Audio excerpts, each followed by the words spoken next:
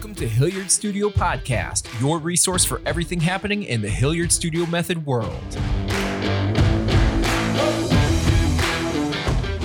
Need some new gear for the summer season? Because you're one of our loyal podcast listeners, we've got a deal for you. Take 20% off all apparel at HilliardStudioMethod.com by using the promo code podcast. That's 20% off all apparel at HilliardStudioMethod.com by using the promo code podcast. Thanks for listening.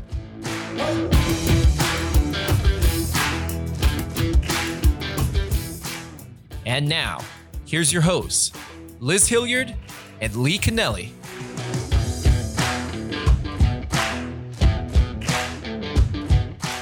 Welcome, everybody, to Hilliard Studio Podcast. I'm Lee Kennelly. And I'm Liz Hilliard. Today, we have two very special guests. So we are with our friend and HSM client, Molly Shaw, who is the CEO and president of Communities in Schools. We are also joined by Christopher Capel, and I will let you kind of tell our listeners what your job is, Chris. But let's just get started. Molly, say hello. Chris, say hello, and let us know what y'all do here at Communities in Schools. Hello, everyone. My name is Christopher Capel. I am the Vice President of Program Quality and Design. And I've been serving communities and schools at large for 14 years, locally, CIS of Charlotte, since the pandemic hit, March 23rd. Yep. So Chris joined our team at Communities and Schools of Charlotte a week after schools closed. Yeah.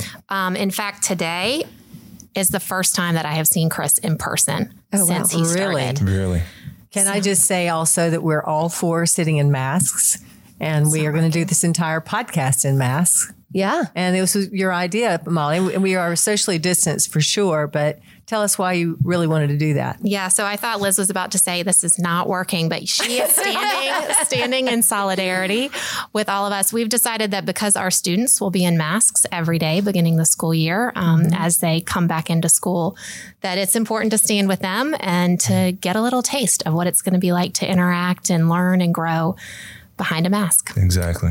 Molly, tell us about CIS for all of our listeners who may not be familiar with your organization. Sure. So Communities in Schools has been around for over 40 years. And the real concept is that every single child deserves to have multiple caring adults in their lives. So the families of the students that we work with are caring adults who love them deeply. We also believe that inside the schoolhouse, having as many people who know students, who understand what's happening in their lives, who identify and understand their strengths, as well as know what challenges might be facing them, are really going to be those who can look out for kids and can wrap them in full support and ensure that they thrive and are successful. So we place full-time professionals inside schools every day. And we have about 90 of those team members who work inside schools right now, who work outside schools, inside communities with kids and families, making sure they have everything from access to food, clothes, housing, to also academic support, that they've got technology to log in to be part of their classes, and that they have social emotional support, mental health support. And as Chris likes to say, that they can be a kid and have fun. Yeah. How in the world are you navigating that right now? We have, 2 weeks of CMS going back to school, and then we're going to remote learn. I believe you have 47,000 children living in poverty in Charlotte. Is that correct? Yeah. How are you doing that? Yeah. And so the beautiful part about, 2020 is technology. And our staff who are working in the schools have built tremendous relationships with the families and students as well as the school staff. And so that trust factor, because of the relationships that they built before schools were closed, we were able to have access to kids. And we've revamped right before the pandemic hit and schools were closed. Molly and the leadership team decided, okay, what we need is contact information right now. This was the plan before schools were even closed. Okay. And so all of our staff were able to gain contact information for all of the students. I'm going to say all, for the majority of our students. And with the contact information, they had regularly scheduled meetings with students. They were calling, checking in, texting, doing Zoom meetings, case managing virtually. it's possible. We just had to think outside of the bun a little bit. And when we're so relational, our relationships didn't fade. It was how we conducted and went about delivering our services and supports just had to shift a bit. And now we're doing more virtual work as opposed to in person. But the power of a camera is very much real. We did experience Zoom fatigue. That was a very real thing. Yeah, but we understand that at Hilliard Studio Method. But again, the strength of the relationships really came through, and even developed more relationships and stronger relationships with our families.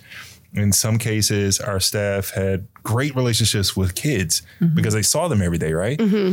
And not so much with their families. But now you're forced to have a conversation with Mr. and Mrs. Capel because, who's this grown man calling my kid trying to set up a Zoom? Right. But building the rapport with the families and meeting their needs as well, because we're all stressed. We're all going through this together. It isn't just kids, and families have their own needs and their own struggles.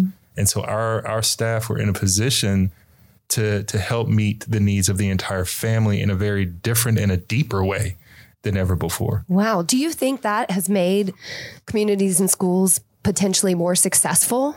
Oh, yeah, absolutely. I mean, it's a gift and a curse, I believe. Sure. There are some struggles because Zoom fatigue is very real. And then we'll get into the digital divide that's also problematic for some of our families.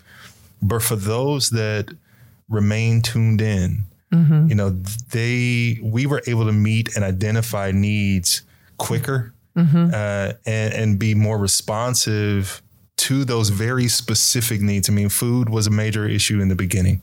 Technology was a major issue in the beginning. And all of our staff did ongoing weekly needs assessments for every single student and family that we serve. Every single student in the Charlotte-Mecklenburg that we serve, that are a part of communities and schools that we had access to. We were constantly, what do you need from us? How can we help? That was our approach in every conversation. I'm sorry to interrupt, but do kids in every school in Charlotte-Mecklenburg system have access to communities and schools? No, at this point. No. So if you think about Charlotte as a whole, we have about 150,000 kids inside of CMS schools. More than half, between 50 and 60% of our students in CMS schools live below the poverty line, or below the need line. Right now, we case manage about 10% of those students. So we have about 6,000 students every day who are working with our team members.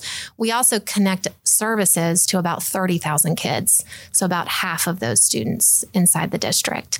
But yeah, there's a need for every kid to have communities and schools in their lives, and we're not there yet. I have so many questions. Go ahead. How are you going to reach these kids? I mean, some kids don't have iPads or communication devices to do Zoom, and some parents are, working all day, and, there's many issues that we don't even know that are happening in homes, and the need is huge, and the resources are, you guys have an incredible organization, but there's a lot of people out there. Yeah. So I think the first thing I would say is that one of the reasons I love working at communities and schools is that everything we do with partners.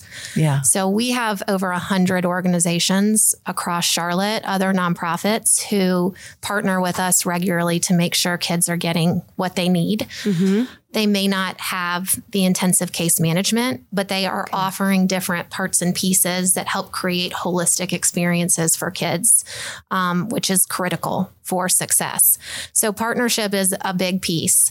I also think, we've got a district that's really dedicated to ensuring that all students are going to receive an equitable education right now.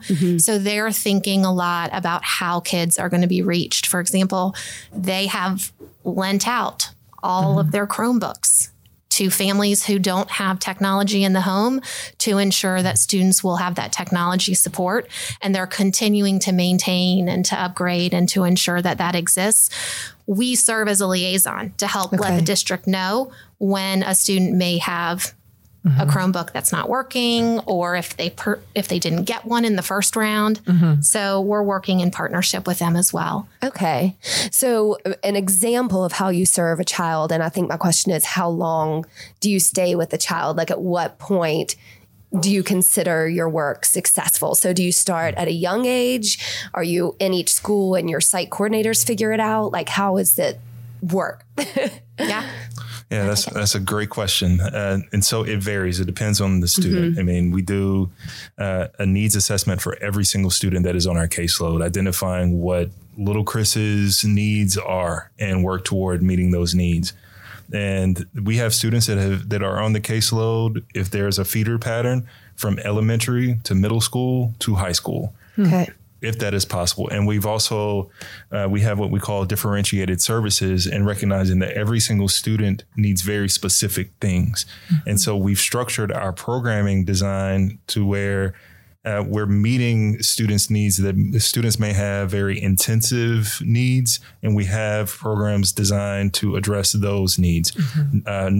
Programs for newcomers. We have programs for students who are raising children, who have children of their own, or are about to be parents. We have students that are that we focus just on college, post-secondary educational tracks. And also that youth development side, the students that need just someone to walk alongside them to help them navigate life. And so based on those different differentiated services, students come into our program or are referred to our program, and our staff really work to meet those needs. And yes, it very well could be that working with Chris's needs are met. Let's say Chris has an attendance issue coming in. Chris has missed, I don't know, let's just say 81 days already. And the goal is for Chris's attendance to improve. It's not just about seeing the numbers decrease, but getting to the reason why Chris was missing school in the first place. So if Chris's absenteeism was caused by an abrupt change in the family dynamic. Let's say Chris's parents got divorced and I just could not deal, or Chris suffered a traumatic loss of a sibling or friend due to gun violence, and I'm disengaged. Working through whatever the cause is will help. Sometimes it takes a shorter amount of time than others, and so when we're dealing with like traumatic issues, that very well could take years for someone to get a grip on. If it's a relationship between the student, the family, and the school itself. So I don't feel welcomed here, or I don't see education as being important in my family or in my future.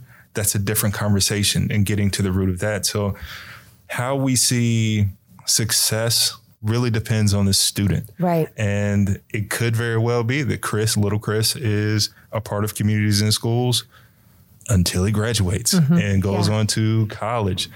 It could be that little Chris is successful and the site coordinator at that school has worked with them, and it's not like cold turkey, like success, high five, no longer in CIS. It is more of a tapered off, reduction of, the frequency and the duration of the service, as opposed to you think you're good now. You're good. It's not the odds. May the odds ever be in your favor. Yeah. It is. We'll continue to work with you. It just may be decreased in some way. So you've talked about, you've got a lot of resources in different groups that work with these children.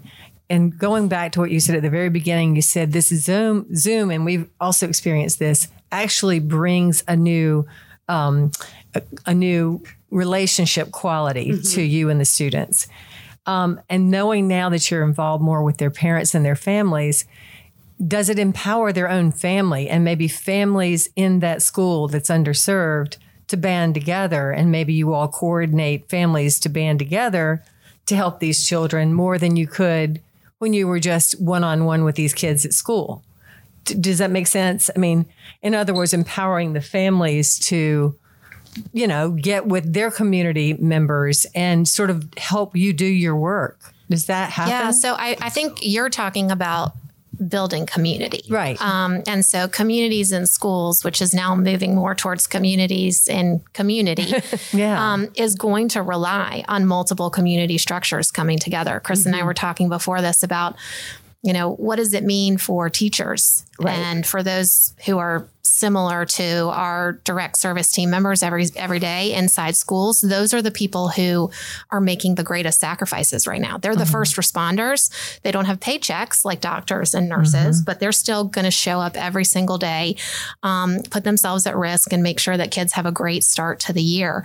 What does it mean if you have a teacher living down the street? How do we build community with that person? Like, we should be in the first 3 weeks, we should be taking every baked good and every thank you card we have to the teachers around us.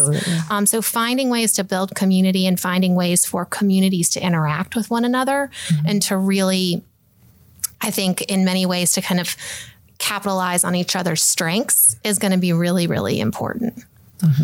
Yes. And I think also a part of our work, particularly in the past several months, is seeing how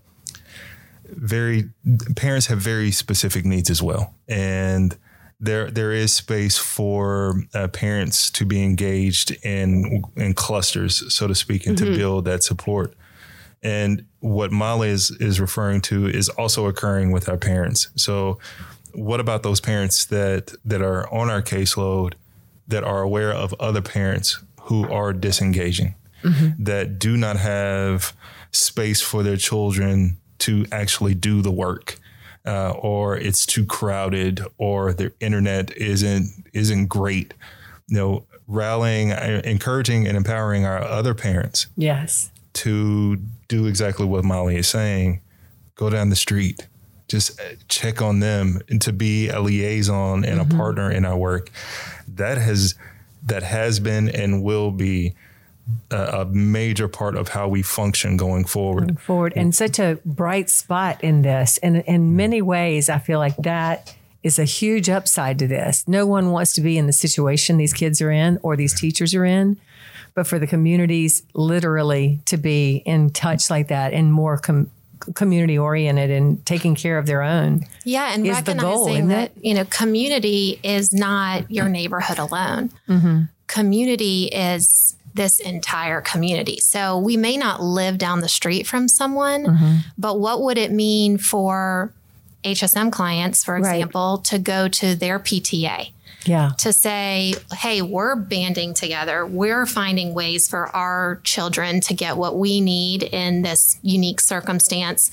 But we also have additional dollars. We have resources, and we could pay for remote tutoring for other children. We may not know them, but they're our neighbor. They're our community too. And so there are groups that are beginning to talk about that and think through it.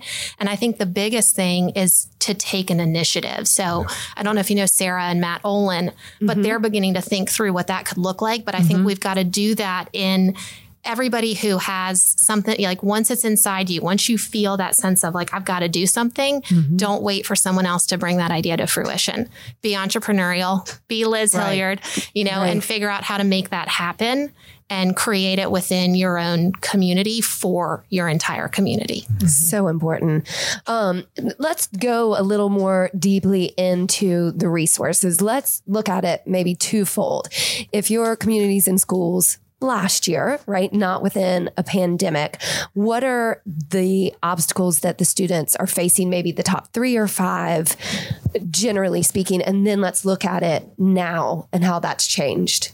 Molly, I will let you speak to Charlotte specific, if you don't mind, and then I'll jump in about COVID. Yeah. So, I think we kind of have, because we are focused on kids holistically, and, just because a kid is a crisis doesn't also mean that they don't want to go and see the ballet. Right. Kids are kids, and we have to build them as full grown human beings with multiple experiences. So you do have a group of students who are in crisis every single day. So they may be housing insecure.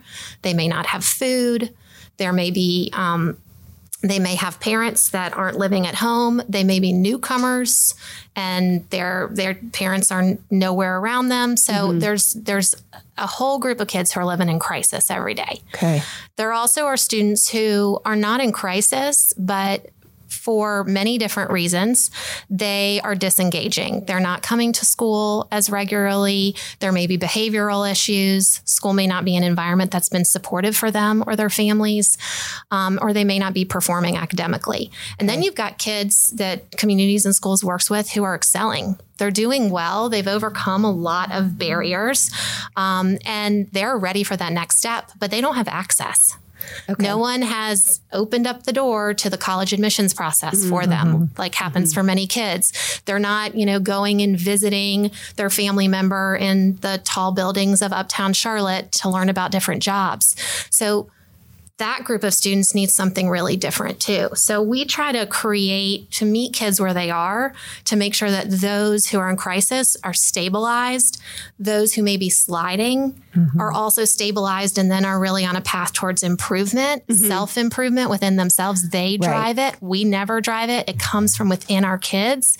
And then those who are ready to roll and they just need doors opened so that they can run through them. So we see the same things now, but the crisis piece has been accelerated beyond. So kids who may have been kind of in that sliding category, all of a sudden their family's trying to figure out, where am I going to live? What am I going to eat? I don't have a job anymore. So we've been focusing a lot of attention on the crisis piece, but we can't lose sight of the other side of keeping school an engaging space for kids to learn and grow, to really become, exactly who they're supposed to be. Yes. And on top of all of that, all of our students and I think everyone in the entire world is dealing with a sense of grief. And for many of our students, this is new. And new in particular because it's so long. And it's no one saw it coming and no one knows what to say or do about it. And so there's this overwhelming sense of helplessness and in some cases hopelessness.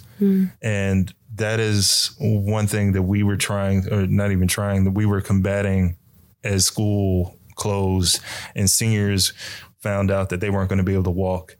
Sports were canceled. Prom was canceled. The loss of so many things, it just happened.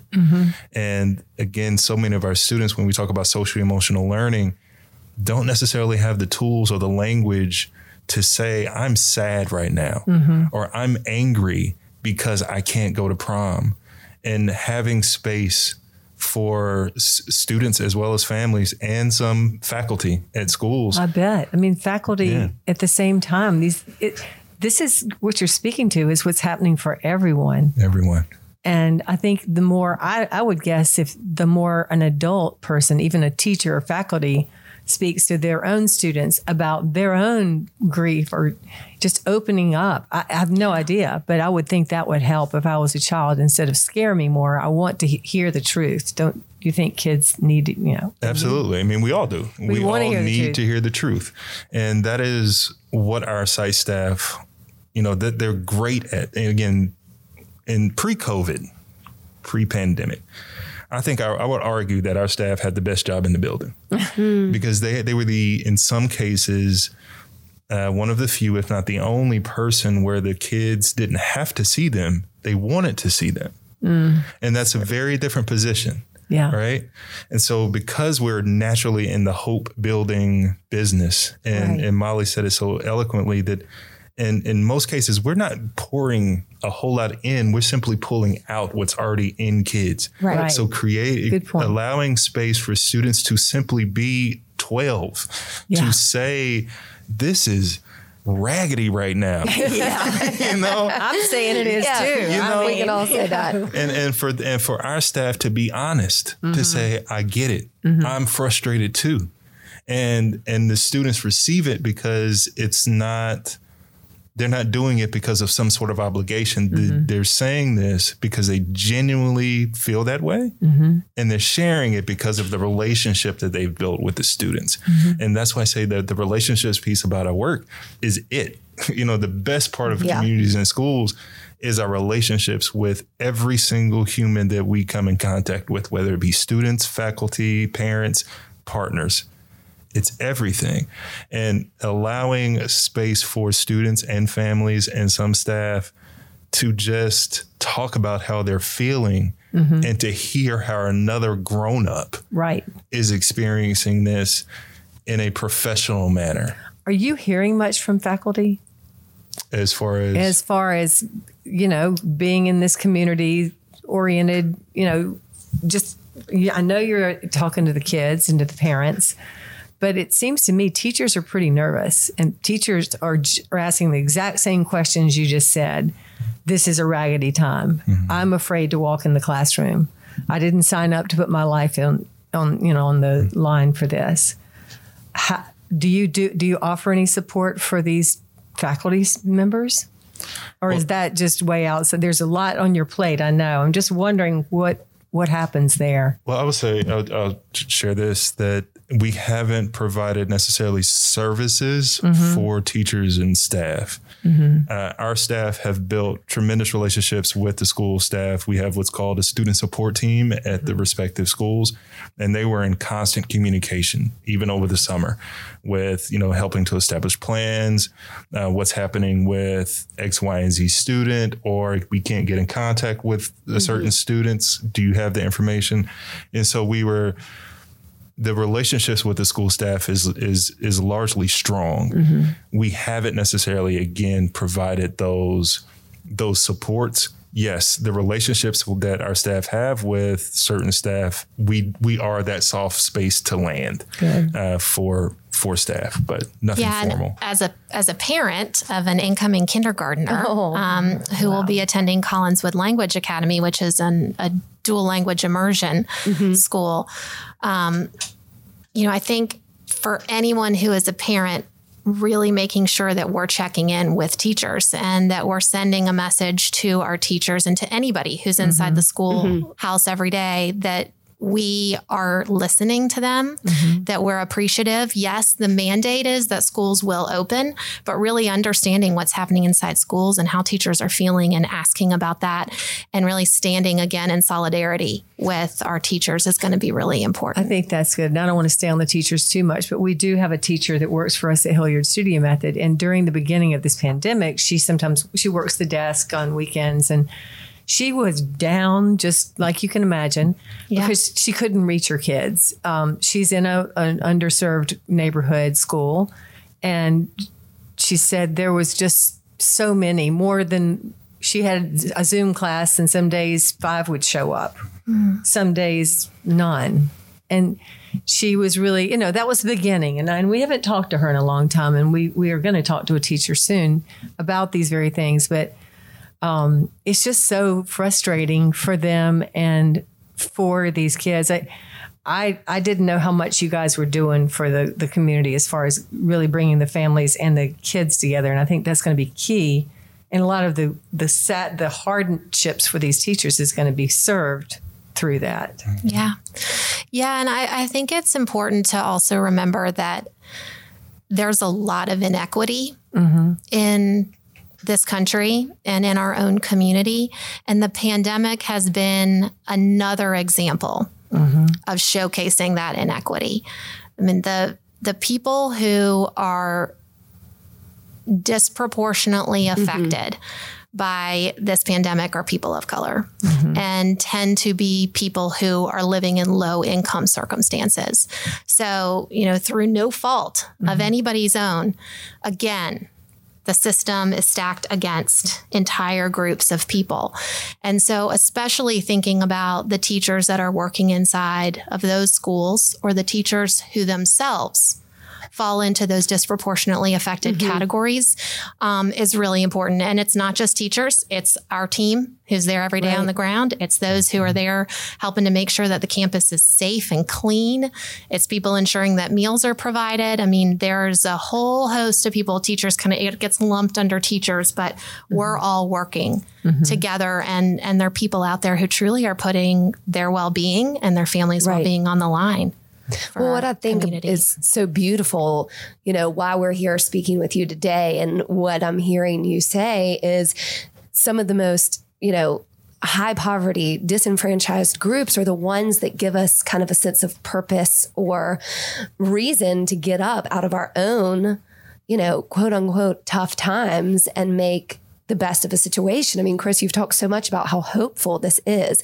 I love how you talked about what you're trying to do with communities and schools, giving children that empowerment, that intrinsic motivation to learn, and that during a really hard time, kind of all the fluff fades away and the reality of life comes to the table, and how are we going to deal with it? So I just appreciate so much, your positive message, because it's a really tough time for everybody.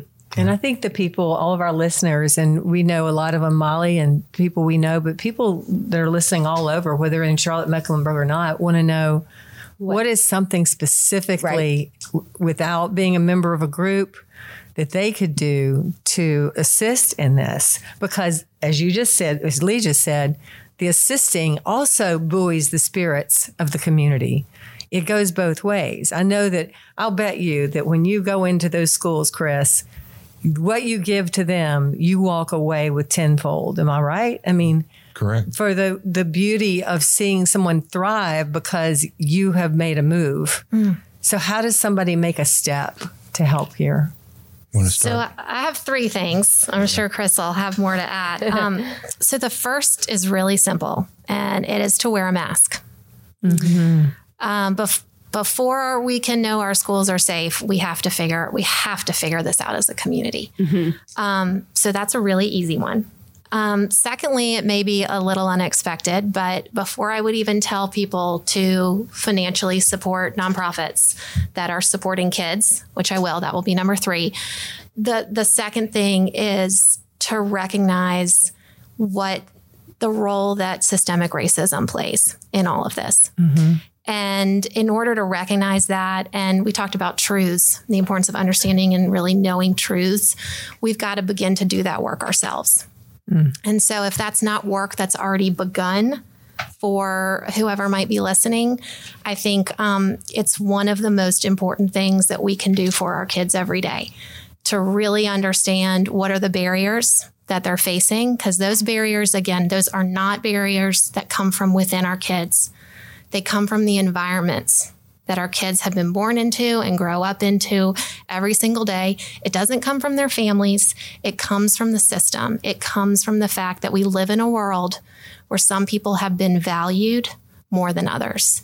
And the more we can understand those truths, the more we're going to be able to take action to make those changes and to create a better world for our kids.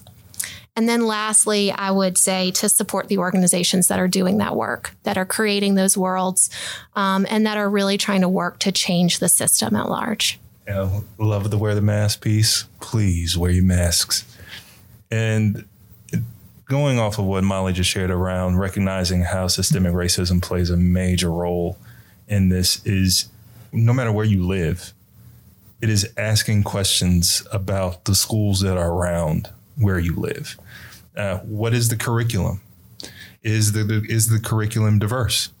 And whether you have a student at that school or not, is this a place where if you did have kids, would you enroll them? And if the answer is no, why not? Right. Great question. Good one. And move accordingly. The debt that people of privilege owe to the people who don't have privilege is to pay that privilege forward. The debt that people who are free owe to those who are not is to set them free. We have to do our part. And so simply showing up and beginning to ask the questions, if it is a subpar learning environment and you would never send your kids there, Why do we allow other people to send theirs? Why is that okay? I think that's the best question. I know. Well, I think that's really timely. Before we came here today, John Lewis's funeral procession was on the news, and it just rings so true the minute you said that. If not us, who? And if not now, when? Yeah. And I think that's a very powerful thing for everybody to remember. I wanted to ask about how this has affected you personally, right? So we care so much about the children and your organization, but how Chris as a leader, Molly as a leader, how have you handled this, and what have you learned in your positions? I've learned lots. On the fly, I might add. Man. So as Molly shared, this is our first time seeing each other in real life. And except for 9 years ago when you were working here. Exactly. When I first started. Full circle. Yeah. And we saw each other in Chicago for our conference. But having come on board, being a newly hired leadership team member, leading a program team that I've never seen, and building relationships. Again, relationships is key in our work. As at first, I was like, oh my God, what did I get myself into? This is so hard. It's overwhelming, I'm sure. It can be. But again, the silver lining in that is meeting people where they are, right? So I'm having conversations with people that have been here, that are doing tremendous work, and we're meeting, and they're in yoga pants.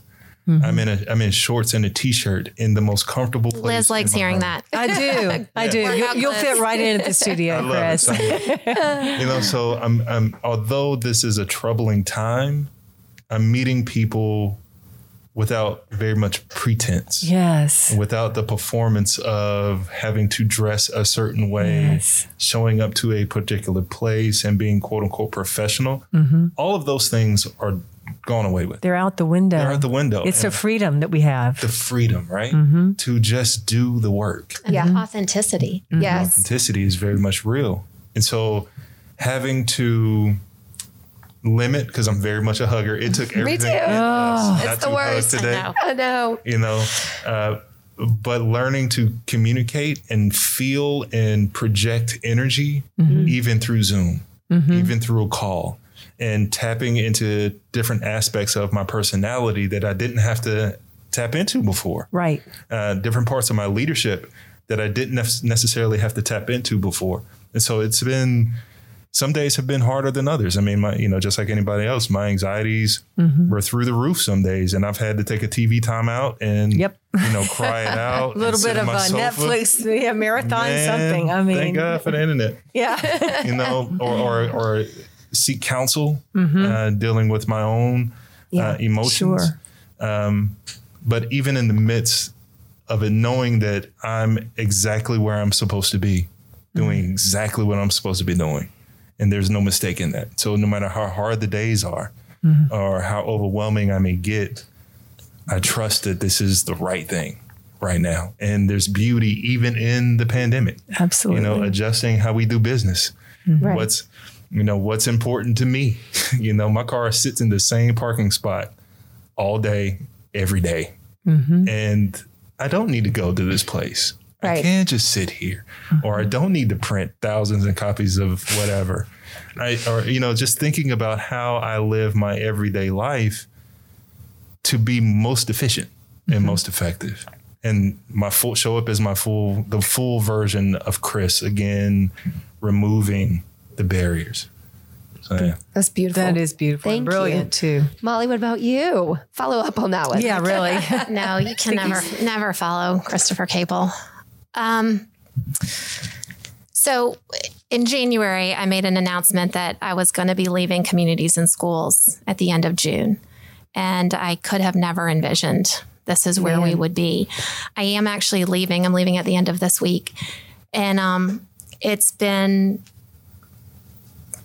hard to say this, but it may have been the most important time of my entire career, being with the organization in the last 4 months. And that's because I got to connect with team members like Chris and others in new ways. And we weathered an incredibly scary storm together.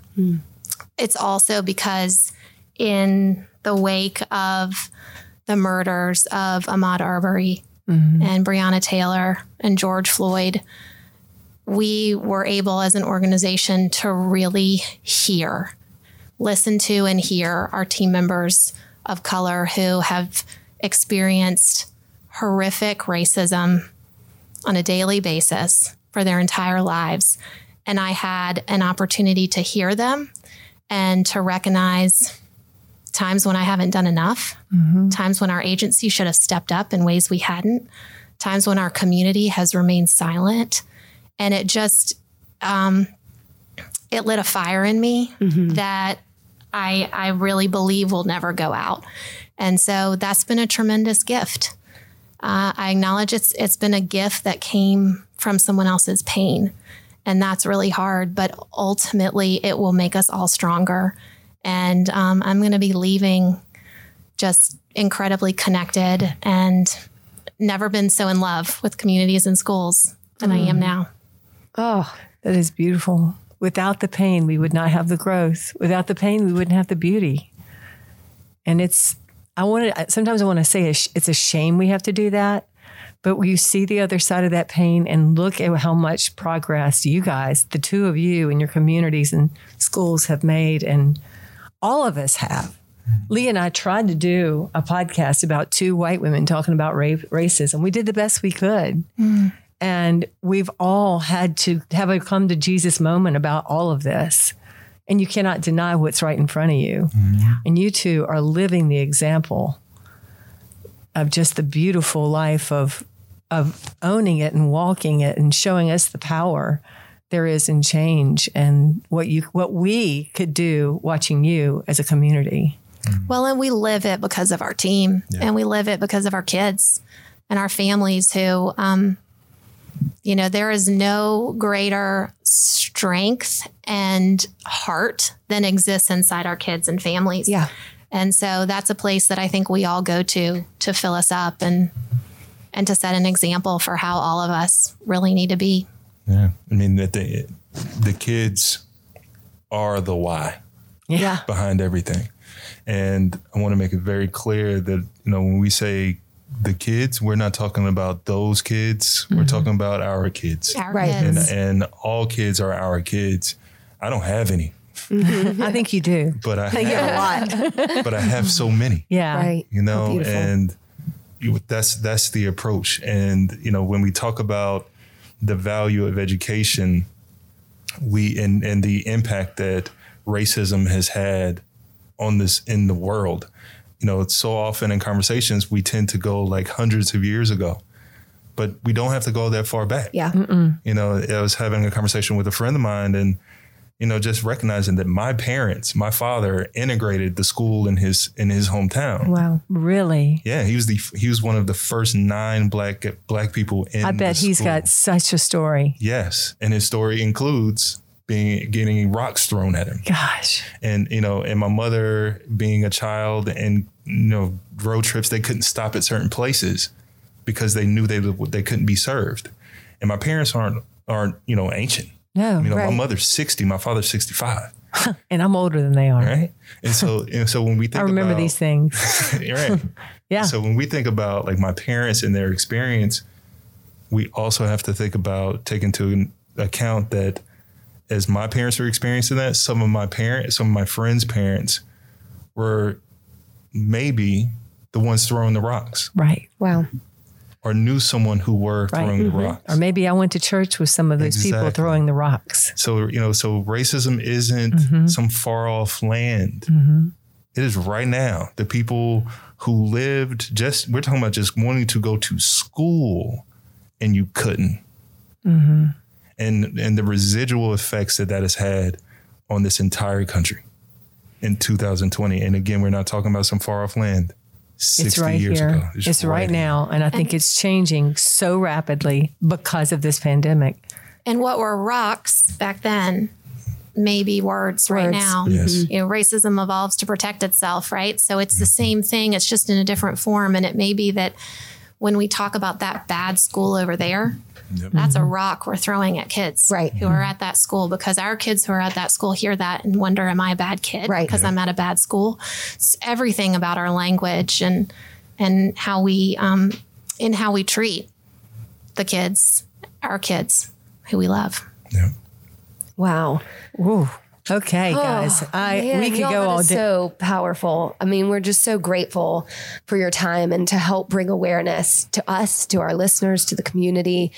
I will point everyone to your website, which is cischarlotte.org, right? Correct. Good, because there's always the opportunity to support financially, Right. donation, but also on your website, you have plenty of information about volunteering, about your coaching programs, the social capital or social programs. And so I'd encourage everybody to just take a look. And if not with your specific organization, your point to look around you, to look at your schools in your neighborhood and what is it that we can do, because it's a really tough time, but it will take, just an awareness and an awakening to make a step. Thank you, guys. Thank you so much for that perfect question. Why is my child not going to that school? Yeah. Well, thank you. Yeah, thank we you. appreciate you for highlighting all of this important work and for helping us move forward as a community. Absolutely. And it takes all of us, not just some of us.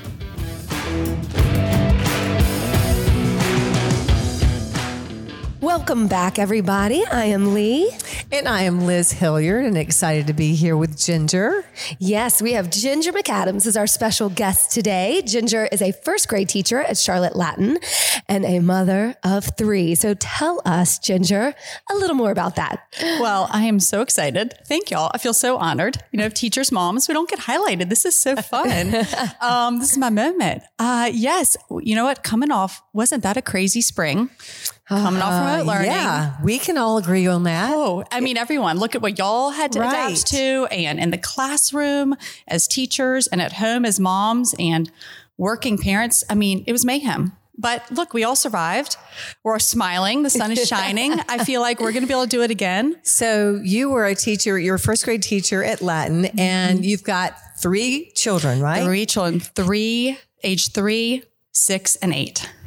Wow. Okay. The 3-year-old was the tricky one. Yeah, that's a challenge period. You throw pandemic on top of that. Now, tell us how you negotiated homeschooling as a professional teacher when all this came down in March. I would love to say that as a teacher, I had this beautiful plan and it all went accordingly. And we, just Mary Poppins our way right through it. But that was not it at all. The day before we started day 1, I wrote out a schedule for what it was going to look like, what everybody was going to do every, second of the day. I thought the hardest part is done. I've written the schedule. After breakfast, nothing went accordingly. Nothing, absolutely nothing. So my first lesson learned, so that was my first failure before we even got to day 1. But the lesson learned was I needed to live this new normal before I started putting expectations and boundaries and structure out there. And you know what? As a teacher, we have to do that same thing every year when we go in and have day 1 of a new class.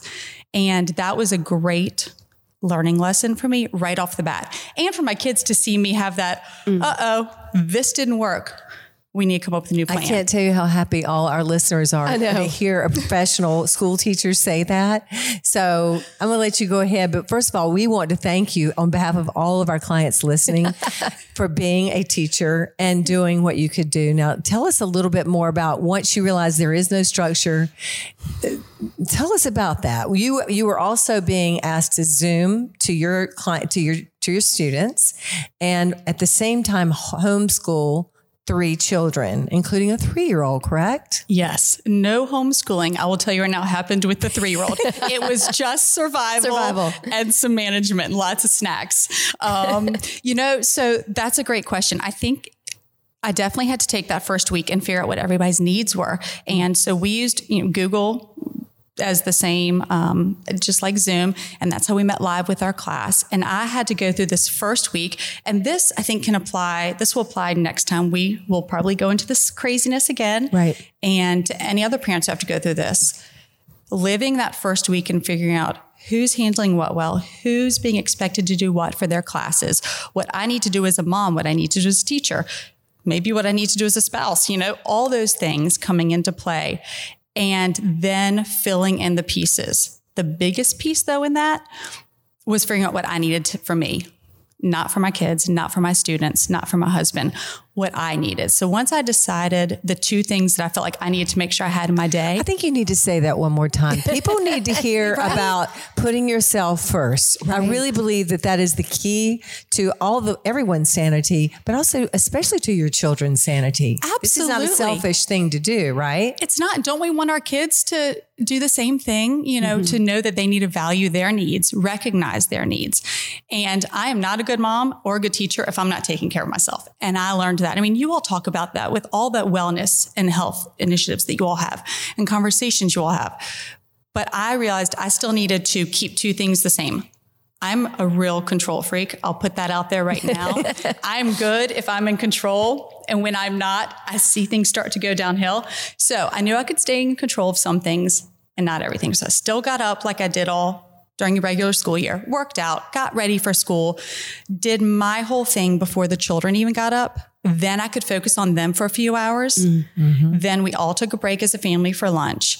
And then once the 3-year-old went down for his nap and the 6 and 8-year-old went to quiet time, I went live with my class and could do that for, an hour and then have my meetings with my other teachers and then go back to the family. And that's a rough view of what it looked like every day. Some days, I'll be honest, my last successful feeling of success was after I got breakfast on the table. Sometimes it's downhill the rest of the day, even though I had that great plan. But I got my workout in. I got my day started the way I needed to. And if some days everything crashed after that, it was okay because these kids are kids. They're resilient. They're flexible. They're positive. If they see us being around them and continuing to put one foot in front of the other, they're good. So as long as we keep doing that, even on the days it feels like the other stuff is not going well, everybody can survive. Yeah. I love, you and I kind of talked about this before, but there's a lot more to homeschooling than just the educational academic aspect. And I think there's such opportunity for growth for children learning how to function within their family at home.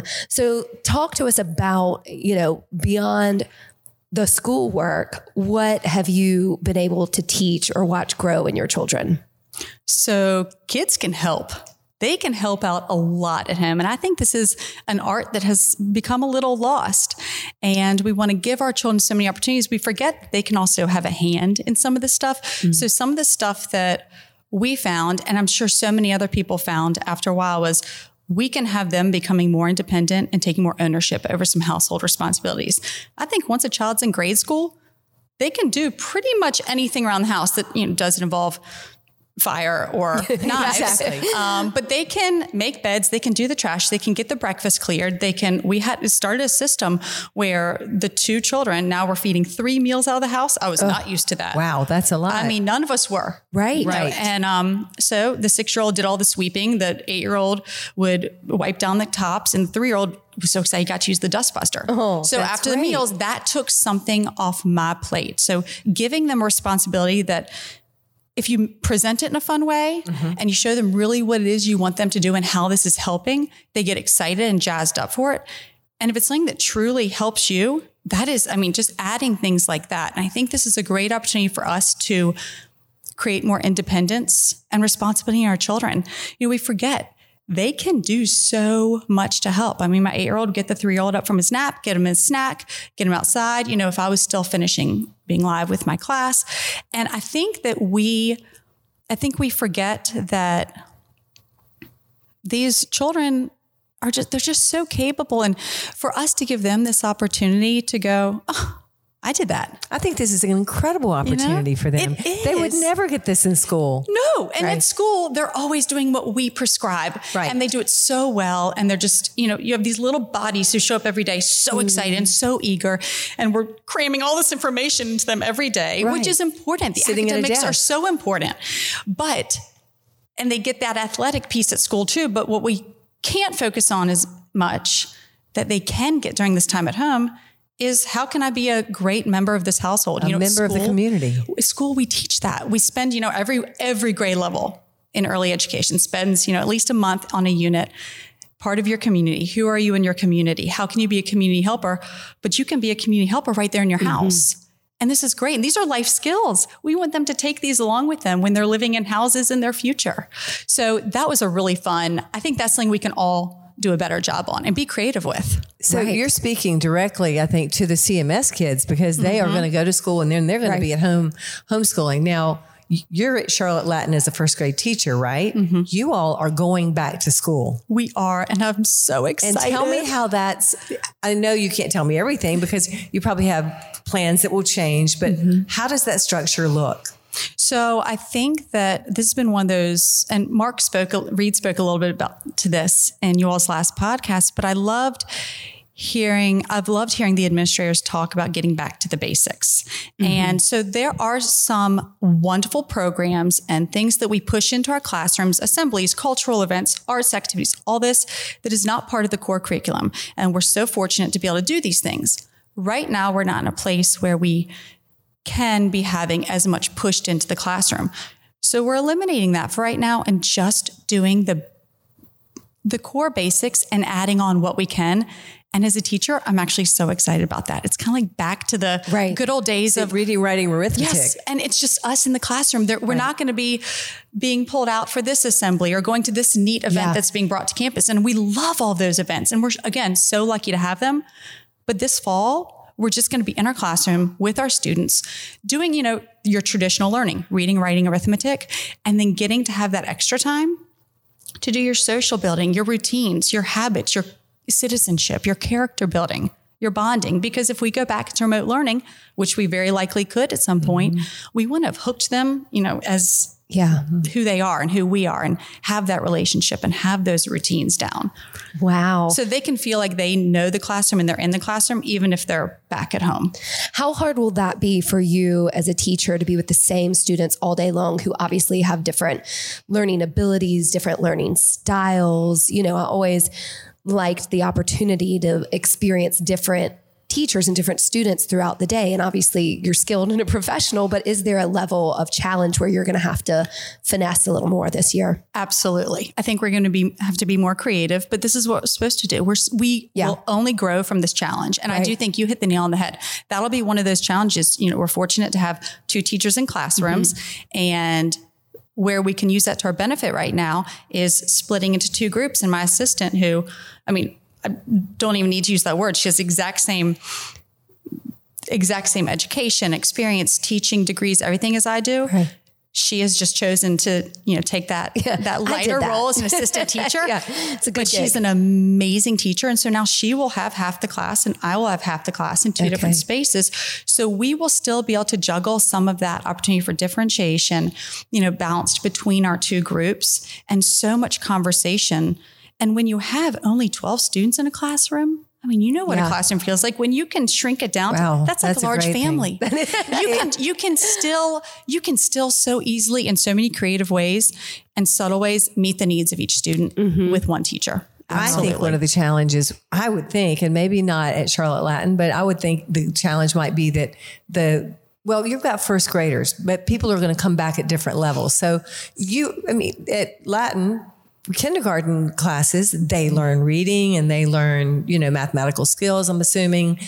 Are you concerned about the levels coming in being so different and how that challenge will be for you and your assistant? Actually, I'm not. I think that's definitely going to be the case. We definitely will have children. And like you said, especially in kindergarten, that's where I think it'll be more glaring than anything because those children are coming from really very little compared to what the grade school children had in the spring. Preschools just didn't have as much, which makes sense. But I think these are the kinds of things teachers love to do. We love when you get a wide array, that wide range of students, it is so much more fun to play with that and to work with that and meet that than if you're handed one group and they all are exactly the same with all their exact skills, because then you're just approaching things one way. And this is where we get to keep thinking about that whole, what is your learning style? What are your learning needs? Do you need one-on-one? We can't do small group as easily anymore. But this is actually, I think teachers actually get pretty excited about that kind of thing. we like that diverse feel when they all walk in and, oh my gosh, y'all are all in a totally different place. We enjoy that at Hilliard too. I was going to say, we're sitting in the room where I always go, now, if we were all the same, this would be the most boring class in the world, but we're all at different levels. So we challenge you at every level. Yes. So I think that's the beauty of creativity and the beauty of being a teacher right now, right? Yes. And I love that. I love that analogy you just made. It's exactly like that. When you all wouldn't want all of us to walk in and be able to do the exact same thing. You all love walking around and fitting everybody to where they need to be. So yes, that is what, I get excited thinking about that. That's going to be the challenge, but the fun challenge. And there's so many silver linings. Getting to have them less disruptions in the classroom because we can't, as we said, be transitioning all the time, all around campus. And, specials teachers may be coming into the classroom to do their lessons instead of going, and we still get to be outside, using the outside. That's what children need. Yeah. And just to say, y'all are, again, going to be in masks, right? Teachers, absolutely, students, yes, everybody on campus the whole time they're on campus in masks. Absolutely. Okay. Good stuff. So I am, bow down to all these administrators who spent the summer researching and reading and finding out all these best practices. Follow up on that. If indeed you have to again go to remote learning, will part of the process in the beginning being, oh, here's how we do Zoom. Remember that? This is how we do it. And if we go home, think how much fun this will be. Yes. Let's go ahead and do a practice run. Everyone pretends you're at home. But yes, we're going to be spending so much time practicing, how to use this iPad. If we need to use it, here's how we do these class meetings virtually. We expect the same behavior on the other side of the screen as we do in the classroom. Right. First graders are amazing with that. First graders listen to their teachers no matter where they are or what. That's why I love this grade. But that'll be a big focus and I think that administrators everywhere also understand that. And they want us to, if and when we go into remote learning, for that to be a productive, smooth transition. So they're understanding that a big focus, along with content, we would never let that fall, obviously, but will be getting them acclimated to the platform that they'll be using if we go back home. And we didn't have that opportunity last time. Right. So that'll be nice.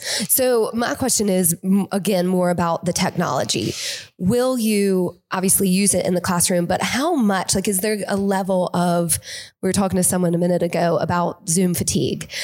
You don't want to burn them out on technology before you potentially go home and do that. So what will that role play in your classroom to start the year? So I think now in first grade, sort of like in kindergarten, in the classroom, we really rarely have ever brought out iPads just because they need pencil, paper, hardcover books, things in their hands, tangible. They need that.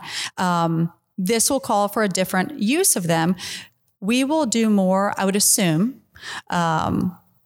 pulling them out and introducing them whole group each day to maybe one new thing or each week to one new thing, but definitely not while we have them in the classroom, we don't want them to be looking down at that iPad. We want their eyes on us and, getting to know the patterns on my mask every day. And we want them looking right here. Isn't it amazing how expressive you can be behind a mask? Just talking about that. My biggest fear was that I'm a big smiler. And my biggest fear is they wouldn't know. And then I looked in the mirror one day and I watched. I was like, oh, wait, you can see my eyes change. You can tell I'm smiling, right? Right. Maybe I should glue a big smile here. We have gotten clear masks that have a clear thing right here for the first grade teachers. Great. So they can see us. And, when we teach them new sounds and we say, do this, they need to see what I'm doing. Lips. But no, technology will definitely not become, again, we haven't planned this part of it, but that we would never let that overrun our face-to-face time because it's so valuable. It's what they need. Right. That's so good. Let's talk about overload of technology. Yeah. To me, I was actually going to throw that to you, Lee. Sure. I think one point, and I want to kind of delve into this and take it any way you want, but you mentioned in your schedule, quiet time, your youngest goes for a nap, but I find it highly commendable that your 6 and 8-year-old also go to their rooms for quiet time, which includes no screens, right? How'd you do that?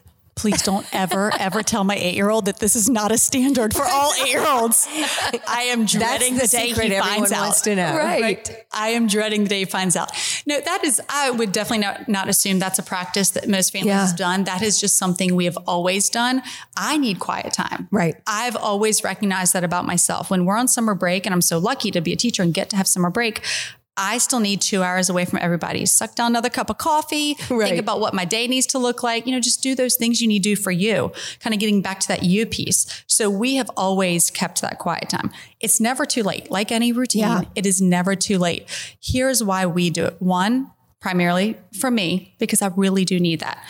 2, children these days are never without noise and sound. They all think about babies now all have sleep machines. I didn't have a sound machine when I was growing up.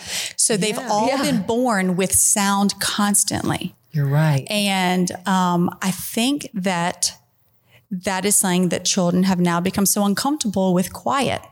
And this is something we really need to retrain children to be comfortable with quiet. And when you have a child go to their rooms, and none of our children are deprived. If they have, some books in their room and a set of blocks, it doesn't matter what's in their room. What about if they're 13 or 14 and they've been on their phone for 5 years or their pad? How's that going to go down? Well, this is where my old school side comes through. I would just say, this is the way. This is the way. Baby. I'm one of those, you get a lot of choices, but I get to make some of these. I don't mind playing the Wicked Witch sometimes, but I do think, and that would be that's a hard age to institute something like that. And it may not be as drastic as 2 hours. But I feel like it's necessary. I do too. I think exactly what you're saying is, I need it. I just thought about the sound machine. I'm going to institute this at home with you. You are going to institute I challenge you too. Okay. The 2 of us. We'll report back. This will be bad. But we're going to do the sound machine tonight. That is just too much. We have to have the sleep thing, right? Yeah. Right. I don't know. Do you? Yeah, but then you hear all the birds and If you keep drinking, and you still drink your hot milk with that stuff you talked about. Yes, I do. I've the passion potion. Ever since that podcast. Oh, have you tried it? It's so no, good. but I've been intrigued. So good. I might It's a little warm outside right now for hot milk at night, but I'm going to just tell you. It just sounds great. It makes you feel warm and cozy and makes you sleep well. And it does have passion potion. And you may not need a sound machine. It's so great. Okay, we'll see. One thing at a time, Ginger. Baby steps. Baby steps. Greater here. Right? You're doing great. Oh my gosh. But I think that, and there are so many days, almost every day, when I'm closing the door and I said, and they'll still sometimes listen to me read the 3-year-old his story, and then they go into their rooms, and then I'll go check in with them and say, all right, I'm headed downstairs now. I'm going to do what I'm going to do, and they'll say, oh, but I'm bored. I don't know what to do. I'm like, oh, that's A-okay. You'll figure it out. Which is exactly what they don't want to hear. And I walk out, I just close the door as I'm saying the us thing, don't worry, you'll be fine.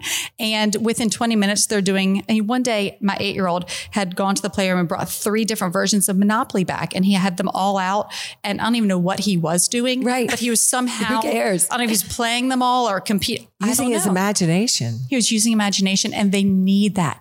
We need them to be able to think in silence and think when there's a blank slate and just be on their own. It's so healthy when I came here today, we had gotten Wicker down and I'd gotten the other 2 settled in quiet time, and it's necessary. Yeah. I think it's so healthy for their minds. And you think about back to what you all said, the Zoom, the Google calls, all this time on the screen.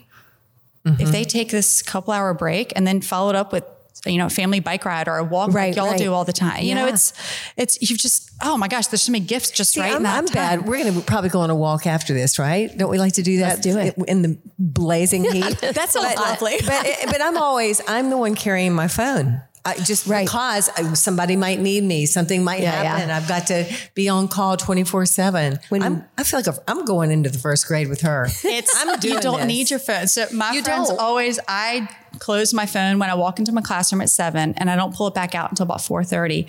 And I love it. It's like when you get on a plane and they tell you get to turn it off. That detachment is good. It'll be fine if you go on a walk without your phone. Mm-hmm. And if you see something miraculous and you think, oh, I wish I had my phone, remember. Or if I get a text message about something with a client, it can wait for another 45 minutes. Or here's the other thing. Our memories are not being utilized at all anymore. It's actually, you're training your mind so much. If you go, okay, I'm just going to have to think of something that helps me remember when I get home, those 3 things that I thought of on the walk, because I can't type them in right now. You're doing so much for your brain right there. Exactly. I love this. Yeah. Now, I only do about half these things. So. But I love you, but I make it sound really great. Yes, you do. Oh my gosh. Okay. So as control freak, self-admitted. Absolutely. Go back to, the kitchen and paint a picture of your kids doing the work their way.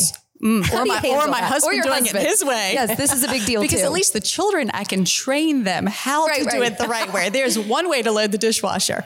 I can't train my husband. That just doesn't feel right. Right. So there was definitely a big piece of me having to, you can't do everything. That was probably, and I had a handful of moments throughout that. How long were we in quarantine? We're still in it, right? I think we are. I think so.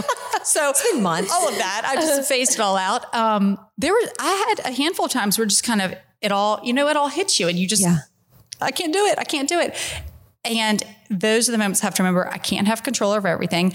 And if my husband says, oh, I'll clean up the kitchen, I know it's not going to look what I think of as clean. Maybe now happens to be great in the kitchen. So he's just going to do it a different way. And I need to be okay with that. Yeah. That was actually a struggle for me at the beginning because he wonderfully offered to do the things that I couldn't do, either getting the 3-year-old down if I need to hop on with a student early or doing some of these different things. And the way he did it looked differently. I always put the children down. He did it differently. And I thought, well, that's not how you do it. And he said, you're right. That's how I do it. And then it took him pointing out to me, he said, I can tell this is killing you. And I am going to do it differently, but how great that now they're going to know how to respond to 2 different ways of it. And he made such a good point. And I needed to hear that because, when you think about not just 2-parent families, think about all the single parents out there. I have plenty of friends, family members who operate as a single parent. And during this, that must be tough now. Yes, very. Really, and truly. I kept thinking when I thought it was hard, it's so much harder when you don't have that other adult to lean on and emotionally, physically, spiritually anyway. Absolutely. And so I think, but single parents can follow those same things of figuring out what you need first and making sure those needs are met. Right. And then you do have to figure, giving your child responsibilities, just like we talked about earlier, to alleviate some of the pressure. But then the piece that you don't have is you can't have the other adult do some of these things. Right. And that's really hard. That's where you have to go back to taking care of yourself. But yes, the controlling side of me really hit a bunch of walls at the beginning when I realized I couldn't do everything. And so other people were going to have to, and that was going to look different, but great lessons. Right. I think that's the difference in the people that are cruising. No one's cruising through this time. If they are, those that are give me a call. Really thriving and creating habits that you'll have after this time is over, which I keep reminding our clients and myself and each other, this is going to be over. And when it's over, we've already decided we really like our alone time a lot. Yeah. We've got events constantly back in 100 years ago, whenever that happened, whenever we wore makeup and high heels, remember that? And used all those great clothes. We have these great clothes. But now I'm like, you know what? I'm going to pick and choose because I really like how we've done these things.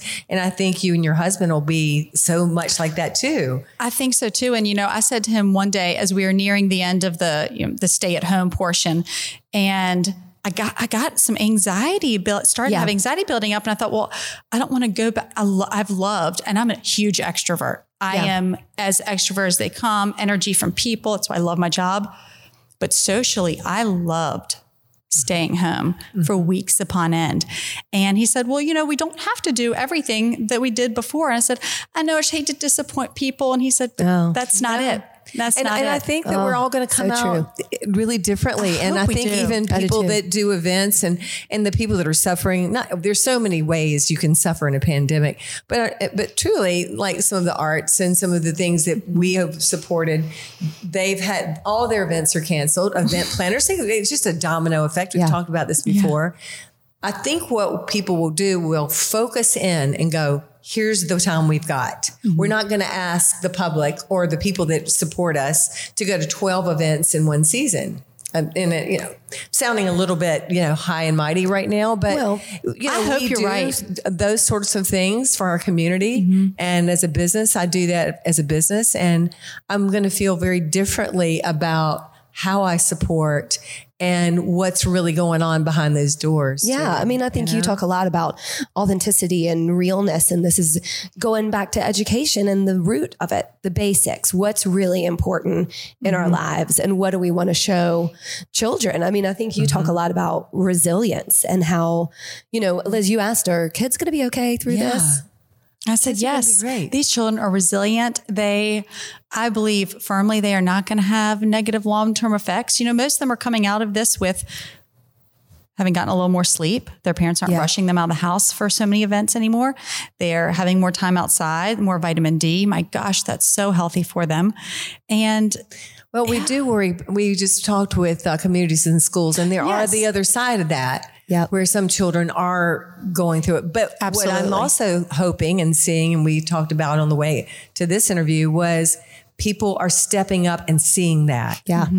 Things have been uncovered. There are people that don't have the availability don't even have a home or food, but people are starting to pay attention, like what are happening to those children that we're not seeing on Zoom, or that both parents work, or worse. So I think the awareness is there now. All of us have it.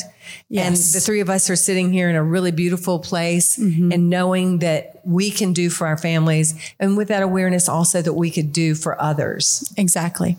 And I think that goes back to like what Mr. Reed was saying last week, is that, if we can go back to kindness and, throw respect in there too, we will get through this. And so much goes back also to a big responsibility we do have is modeling, I think, both of those two things, kindness and respect, and love, of course.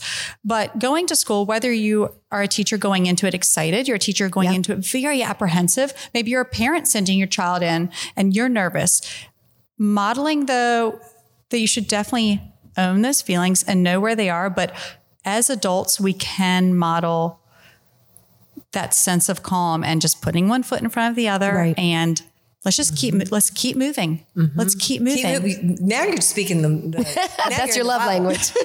Now you're preaching the gospel of your sugar method. You just keep moving. You're going to be fine. We are, right? Exactly. Smiling, moving. We have the sun shining, and they're children. And we all needed this pause button so that we're in a long pause button. It's still paused. It's still paused, but we're moving through it. It's not that we're stopping and going, holding our breath and going, I can't wait for this to be over and things to get back the same. I haven't talked to one person that wants things to get back the same. Have you? Right. No. And I love that. Yeah. And I love it. And you hear of parents, moms or dads who are home doing their work that they used to maybe do outside the house.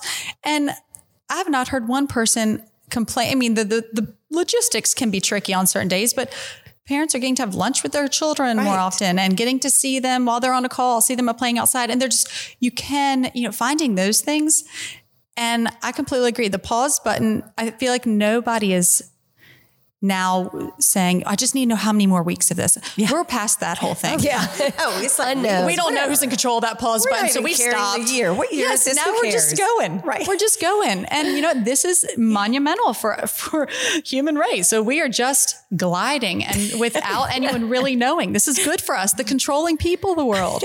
We can do this. That's exactly right. Right. What are some tips, like break it down when you were at the beginning of this and doing the schedule? I mean, do you write things down? Do you talk with your husband about it? Are you kind of solo? Where do parents begin?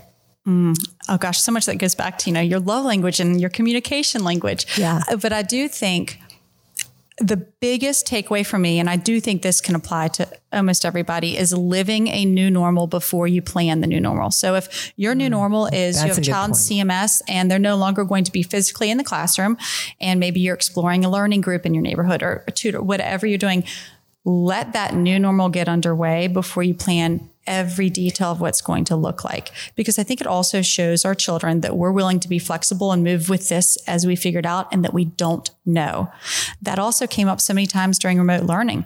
Parents who had no idea, myself included. There were some times I didn't know how to do second grade math with my second grader, and it was so great for him, I'm sure, to see me have to reach out to his teacher, and I'm a teacher. But I think that children need to see us in those real moments, being really honest. So I think living the new normals before you really plan exactly. We just can't plan those routines as well. While routines are very important, having grace with yourself, grace with those around you, and seeing what people need, and also communicating what you need. I think that was another hard one. Especially for people who are used to being in charge and do it really well. You know, some of that stuff you're in charge of, you may not be able to be in charge of anymore. And so communicating if that's tough or if that's a frustration or if there's something that's just not working in your household. Right. Having to talk about it. No, I'm someone who tries to handle it on my own and then it does not go well. So I've definitely learned that early communication.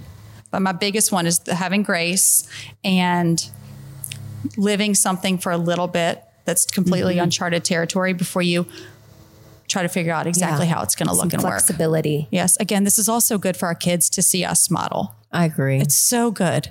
It's so hard for us. It's hard for us, but like you said, I think it's easier for them. Not easier, but they are resilient. Absolutely. So we're going to model behavior of putting our phones and our iPads away for a couple of hours a day. Maybe turning the sound machine down every day. Turning the sound I can live with the sound machine. We'll go the down. technology down is more important than the sound machine. First. But you're exactly right. And we're sitting in here and I'm sure our listeners can hear the loud lawnmower. There is simply no time in our lives where there's no sound. It's so true. So I think that's a great idea. I think that's going to be a big takeaway from this conversation. Absolutely. I hope. So you've been a teacher for 15 years. Is this Haven't left first grade yet. No. So it has been first grade the whole time. Every step of the way. What do you love about first grade so much? The fact that the kindergarten teachers, who are all wonderful in the world, have already done the really hard work. I love that they are ready to take independence and ownership over their learning and their school day, and they can handle that. So I love getting the challenge to throw that at them, but they also still look at us as mom or dad. Oh, that's kind of nice. And they even let that slip sometimes. You know, they'll say, Mom, I have a question. And then they go, oh, sorry, Mrs. McAdams. And it's just endearing. And I just love that shows that they have that, children that age still have that comfort. If there's an adult who's taking care of them, no matter if it's an academic setting or anything, I love that. I love that. And the content you're teaching at that age and the stuff that you're modeling and talking about is just, it's warm, feel good stuff. Right. And they're It's little so much sponges. fun. They are. Oh my gosh. And you get to be silly. I mean, I would be in front of 23 6-year-olds all day and be silly and funny. Then, things like back to school night come and you have 23 sets of adults looking back at you and I go, I try. Jokes are not funny when you're nervous. And, 6-year-olds are so much. They just, Easy audience. They think I'm funny. They're just happy. I wish I was in her first grade class. I know. Life's good there. Really and truly, I'm so pleased for your students that you are their teacher. What can you say to teachers that are really frightened? I know that they are. I think some that's are a frightened. Great question. I have close family members and close colleagues, both who have that approach. And my first thought, I will admit, was judgment. Well, why are you scared? School wouldn't be asking us to come back if they didn't think it was safe. And then I had, over hour-long conversations with both of those people. And I just listened to their concerns and really where they were. And that helped me so much. Sometimes I forget I need to listen as much as I talk. And that helped me understand. And a big piece of this is just having faith in what you're about to do. But another big piece is talking about what you're nervous about, because there's usually going to be somebody who can help you with one of those concerns. I also think we don't have to think that we're going to solve all of these current problems. I mean, as teachers, our only job is to go in and smile and deliver some structure and routine and get these children back on that comfort they feel at school and that excitement and that energy. And we can do all of that while keeping ourselves very safe. And wear your mask. And wear our masks. I wear your mask and your face shield. Yeah. Are you going to do a face shield? We have face shields in first grade for when we're in close proximity with them, which we are all day. All the time. Sure. Sure. And so it's great. Double layer. We're going to wash our hands all the time. We're going to be safe, and it's going to be amazing. I cannot wait. Good. Oh, I'm glad y'all get to go back. I'm counting down the days. I'm always excited for summer. What is the date to go back? Remind me. Our first day with students is, I believe, August 19th. August 19th. Okay. So, all right. yes. So we're in a few excited about weeks. that too. I know. Maybe some parents will have some free time to come work out. Yeah, exactly. Well, and hopefully might be back in here before we know We're it. having a good time working out outside. We're making some plans to do some new things outside. I loved my parking lot workout. And we're actually going to have a back to school sort of party. Little party. But it's going to be outside. And I love that. I'm going to talk about it because we have a special little Surprise. thing. Let's we're hear gonna do. Yeah, well, we'll talk about it. You know what I'm going to say it. Go ahead. Okay, we have nothing planned but this. We have nothing planned, but we Let's know see the what name. she says. And I'll take I've got to notes. give Carrie Deaton. Are you a little nervous some right now? props on this. What's coming? She goes, okay, I love this idea. Let's call it a masquerade. We all wear our masks. Ding, ding. And we're all going to go outside and we're going to have a morning sort of juice. And we're going to do a cocktail, but it's too hot out there. It's too hot at 5 So we want to p.m. in kind the of parking feel, lot. again, it's like having our clients come in, like your students, and feeling some sense of normalcy. Yes, togetherness. Like having a 9:30, juice and coffee, and we'll get either not just coffee or one of our buddies to bring some goodies over here. Yes. And I love that. And That's just normal. That's normal. And the kids will be back wherever Yes. they are, or maybe they won't. But you know what? We're gonna roll with this. Do it. Yeah. I think that is, and people will be so excited just thinking about that. Yeah. Just think about, that's familiar. Something to do. Yeah. I always roll into Hilliard at 9:30. This is so exciting, Exactly. for those people who that's Yeah. their schedule. Yeah. I love it. I love it. Masquerade on. Yes, so much fun. Well, it's been so much fun to talk to you. Everybody, we are far away in the studio, so this feels kind of real. Sorry if it's I know they're on the other side of a beautiful bench. We are. It's kind of fun. I know it is fun to be back in here. So, Ginger, you are a breath of fresh air, so Oh, positive, so many great tips. I know our listeners will really appreciate having a teacher and a mom give real life advice. Thank you. Well, I appreciate it. And thank y'all so much. Thank you, Ginger. Best of luck for a smooth I can't sailing. wait. Smooth sailing down into to the new begin. year, into the school year. Oh, thank you so Thank much. you. Thanks, guys.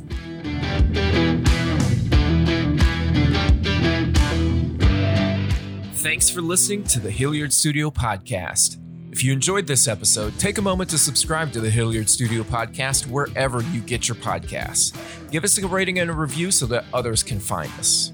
We're looking forward to reopening Hilliard Studio Method soon, but until we know when we can do that, we're going to keep providing you with great HSM content, including at-home workouts, healthy tips for you and your family, as well as candid conversations with Lee and Liz.